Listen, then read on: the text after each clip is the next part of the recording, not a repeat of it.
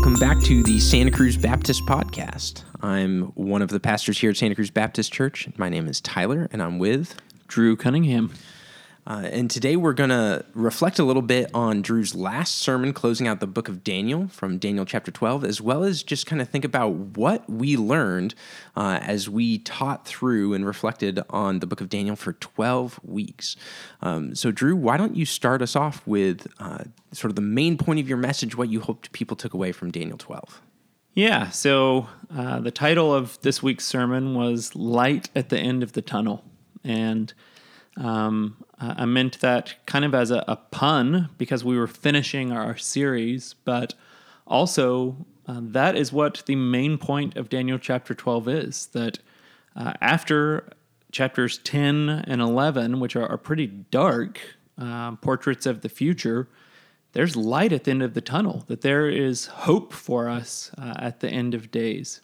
And specifically, chapter 12 is broken up into two sections, verses 1 through 4, which kind of finish out the visions of chapter 10 and 11, and then verses 5 through 13, where a couple of questions get asked. And so specifically, what I believe the main point of Daniel chapter 12 is there's hope for us, that God is present with us in this world, and most specifically, that there's hope in resurrection from the dead to eternal life.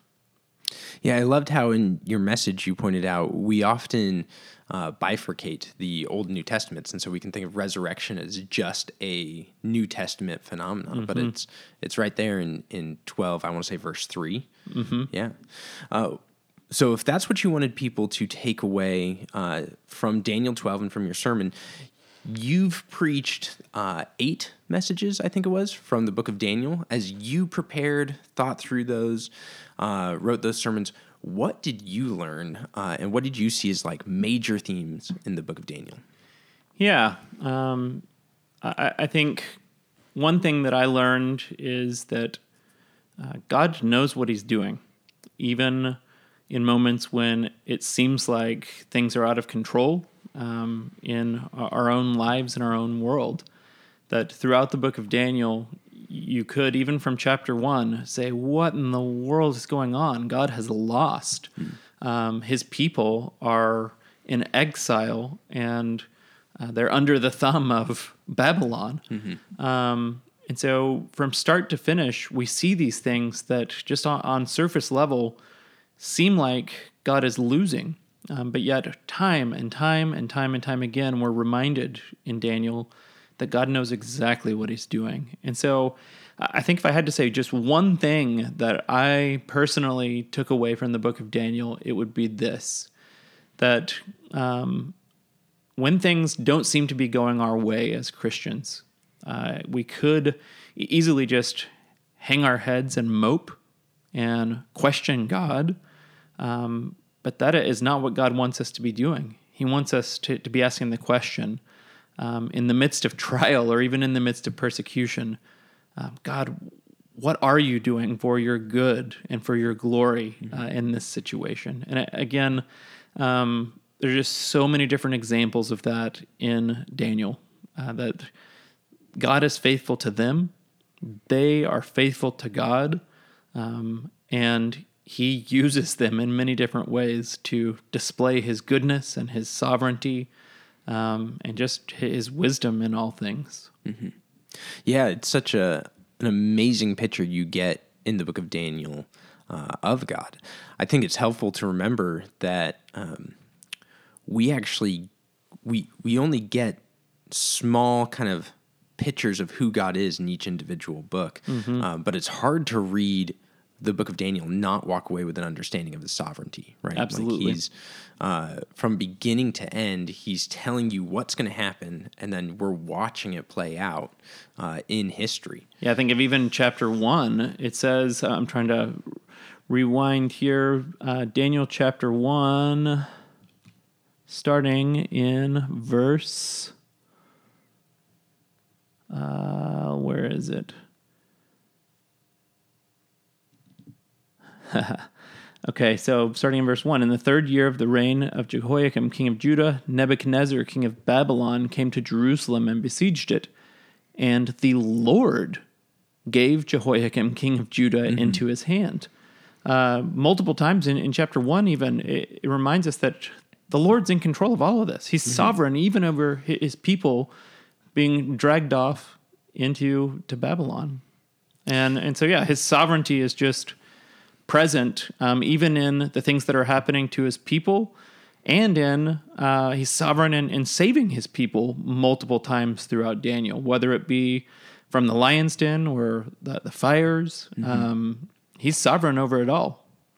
Yeah, and I think that's a super interesting emphasis to put on it, knowing that people would have seen this as, like you said, as God losing, or as God betraying his people. Two different possible outcomes. There's a story in the book of First Maccabees, I believe, and it's Alexander the Great comes to besiege Jerusalem after the events. Actually, it takes place during what Daniel sees in the vision in chapter 11, as Alexander the Great comes and conquers Persia. There's a part of that where he conquers Jerusalem. There's a story that he actually offered sacrifices at the Jerusalem temple before invading Jerusalem, kneeling outside the walls of Jerusalem and praying to Yahweh, saying, if you give me this city, I can worship you better than everybody in here put together.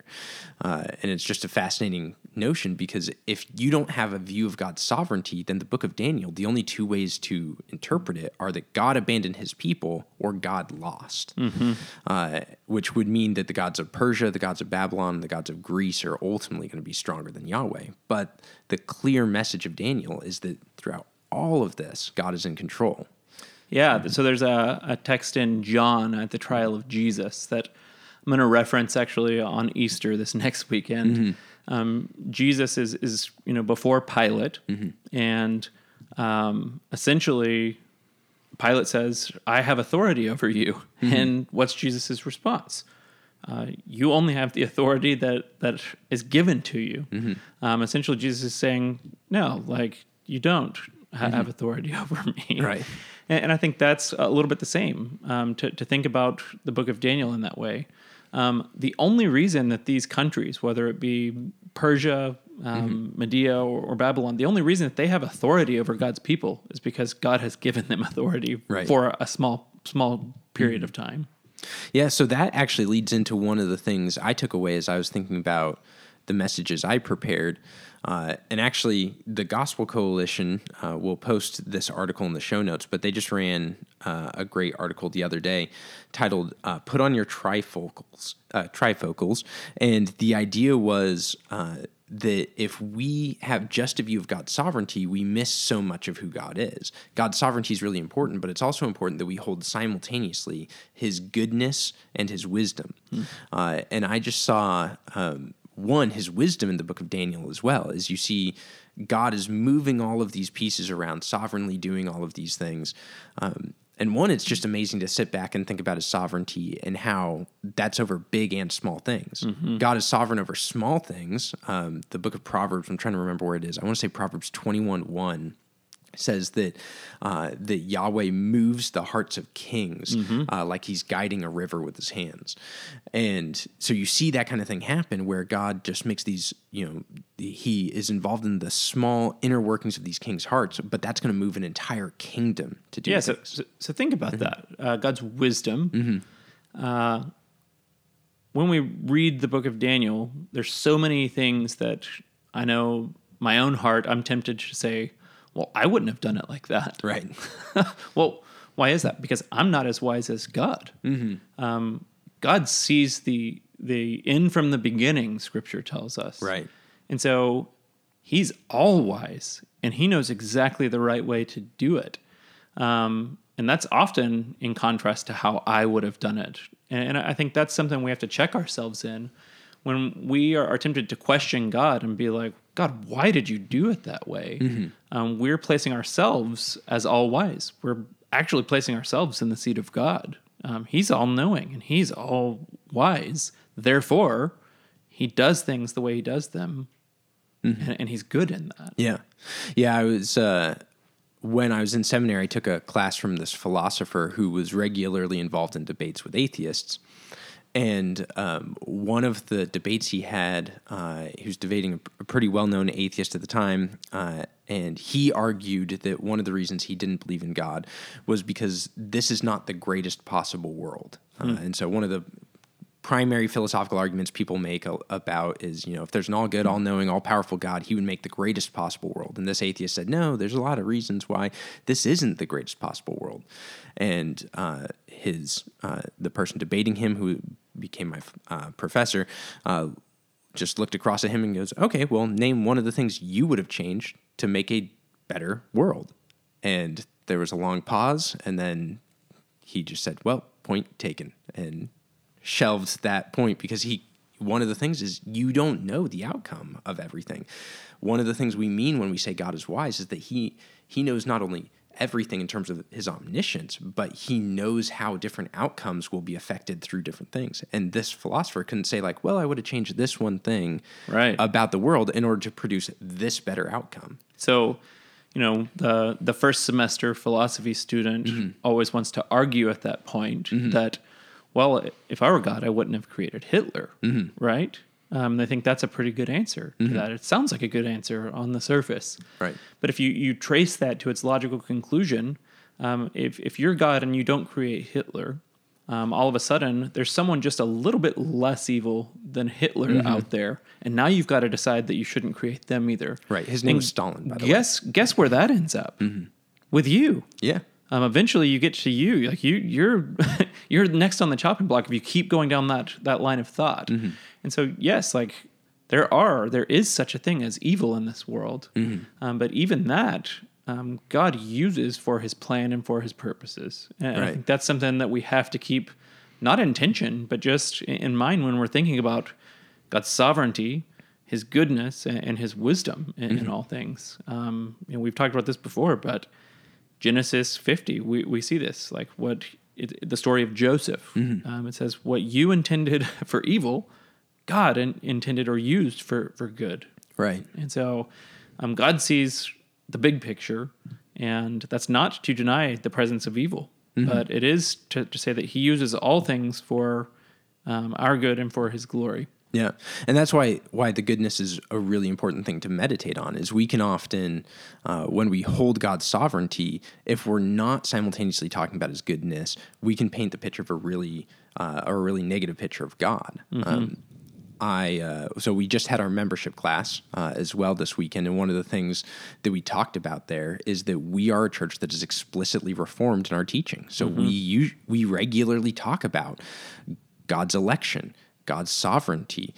We regularly talk about a reformed view of atonement, and that those who are in Christ will persevere. And we reference sola scriptura, sola Christus, sola fide, sola gratia. Like we do all of those things. But one of the things that we have to be really careful about, because so many what are often called like cage stage Calvinists, like they forget one of the first places where Calvin started his institutes, which is with a long explanation of who God is as Father. And I actually know the exact page in my version of the Institutes on page 47. And Calvin says, if we really got who God was as Father, there would be no need of hell, because nobody would actually sin. Because if we understood what a good Father he was, the mere thought of bringing shame upon him would keep us from sin. Right. And he's such a good and amazing Father that we have to think about that in right proportion to his sovereignty and his wisdom as well. Yeah, so if he's a good Father and he's faithful and trustworthy and all of those things, it's a little easier to release your hands off of the wheel of sovereignty. Right. If you know that you can trust him and you know that he's good, it's a lot easier to say, all right, he can be in control because he's those things, and I trust him in that. But if you flip it and you assume that God is not all good, I totally understand having trouble saying that he's sovereign. Because if he's sovereign and he's all powerful, but he's not good, that is scary. Right. What we have is a dictator at that point, and that's not who God is. Right. But starting with his goodness, it's a lot easier to understand and get to sovereignty. Yeah. And so it's really important to hold all of those not intention, because they're not things that contradict each other, but hold them all at the same time, which is why one of the things I was thinking about while teaching and preparing and meditating on the book of Daniel was, if somebody was going to read or study the book of Daniel now, I think I would recommend to them that they spend, while they're studying the book of Daniel, they spend time meditating on Psalm 19 and Psalm 34. Because Psalm 19 is going to give you this picture of God and his revelation that's going to tell you the content of Scripture so you can trust it, because it's better than pure gold, even gold refined by the fire, and it's righteous altogether. And so you can trust his word. And then you turn to Psalm 34 and you meditate on, so taste and see that the Lord is good, and that his children will not suffer want in terms of the things eternal. And so when you have those two psalms set alongside the book of Daniel, you really get that whole trifecta of sovereignty, wisdom, and goodness. Yeah. And we're starting to sound like a broken record here, but this is another pitch for why biblical theology is so important, that not just those two psalms, but reading Daniel in light of the rest of Scripture is so vital and so important that we would never recommend someone just start in the book of Daniel and only read the book of Daniel.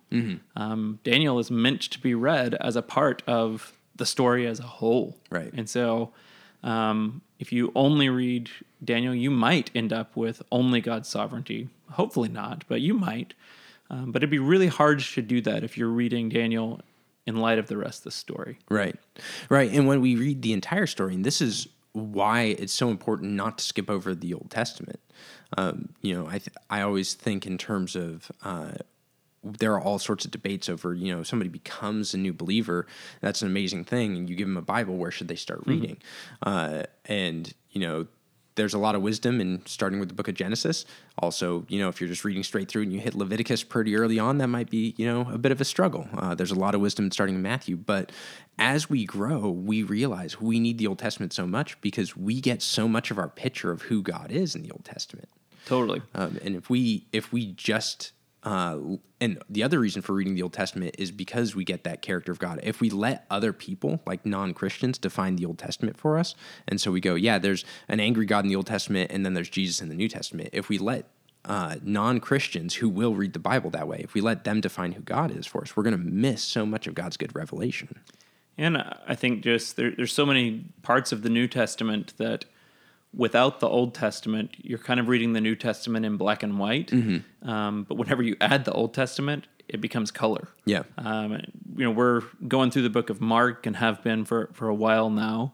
And there's just so many things in Mark chapter 1 alone that if you are reading Mark chapter 1 through the lens of Exodus, it just pops. And there's color there that you would never see without understanding Exodus. Right.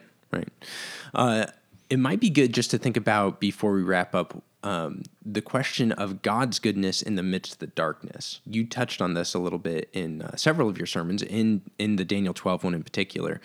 So we've talked about God being sovereign, wise, good. I preached on Daniel chapter 8 and chapter 11. Those are very dark chapters.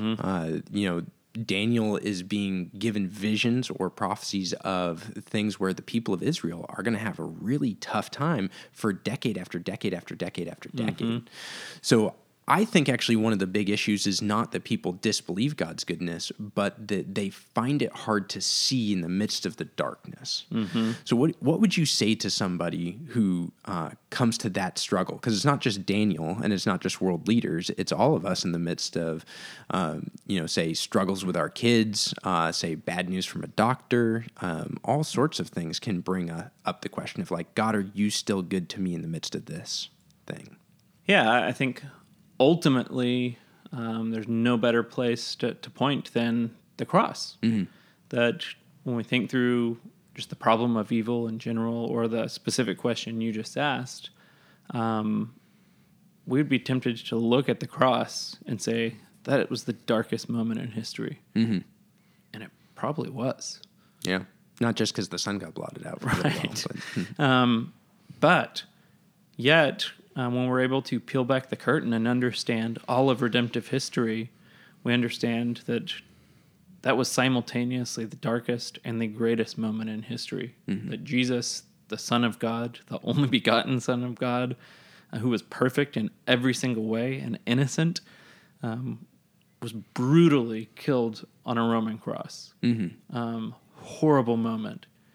And yet, because of that, that's how we can be saved, that he died in our place. He was a ransom for many.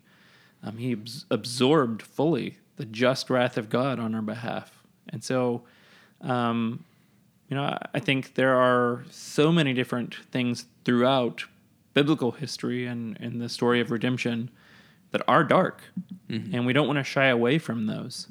But knowing that when we zoom out, God has a plan in the midst of those. And there's a quote here.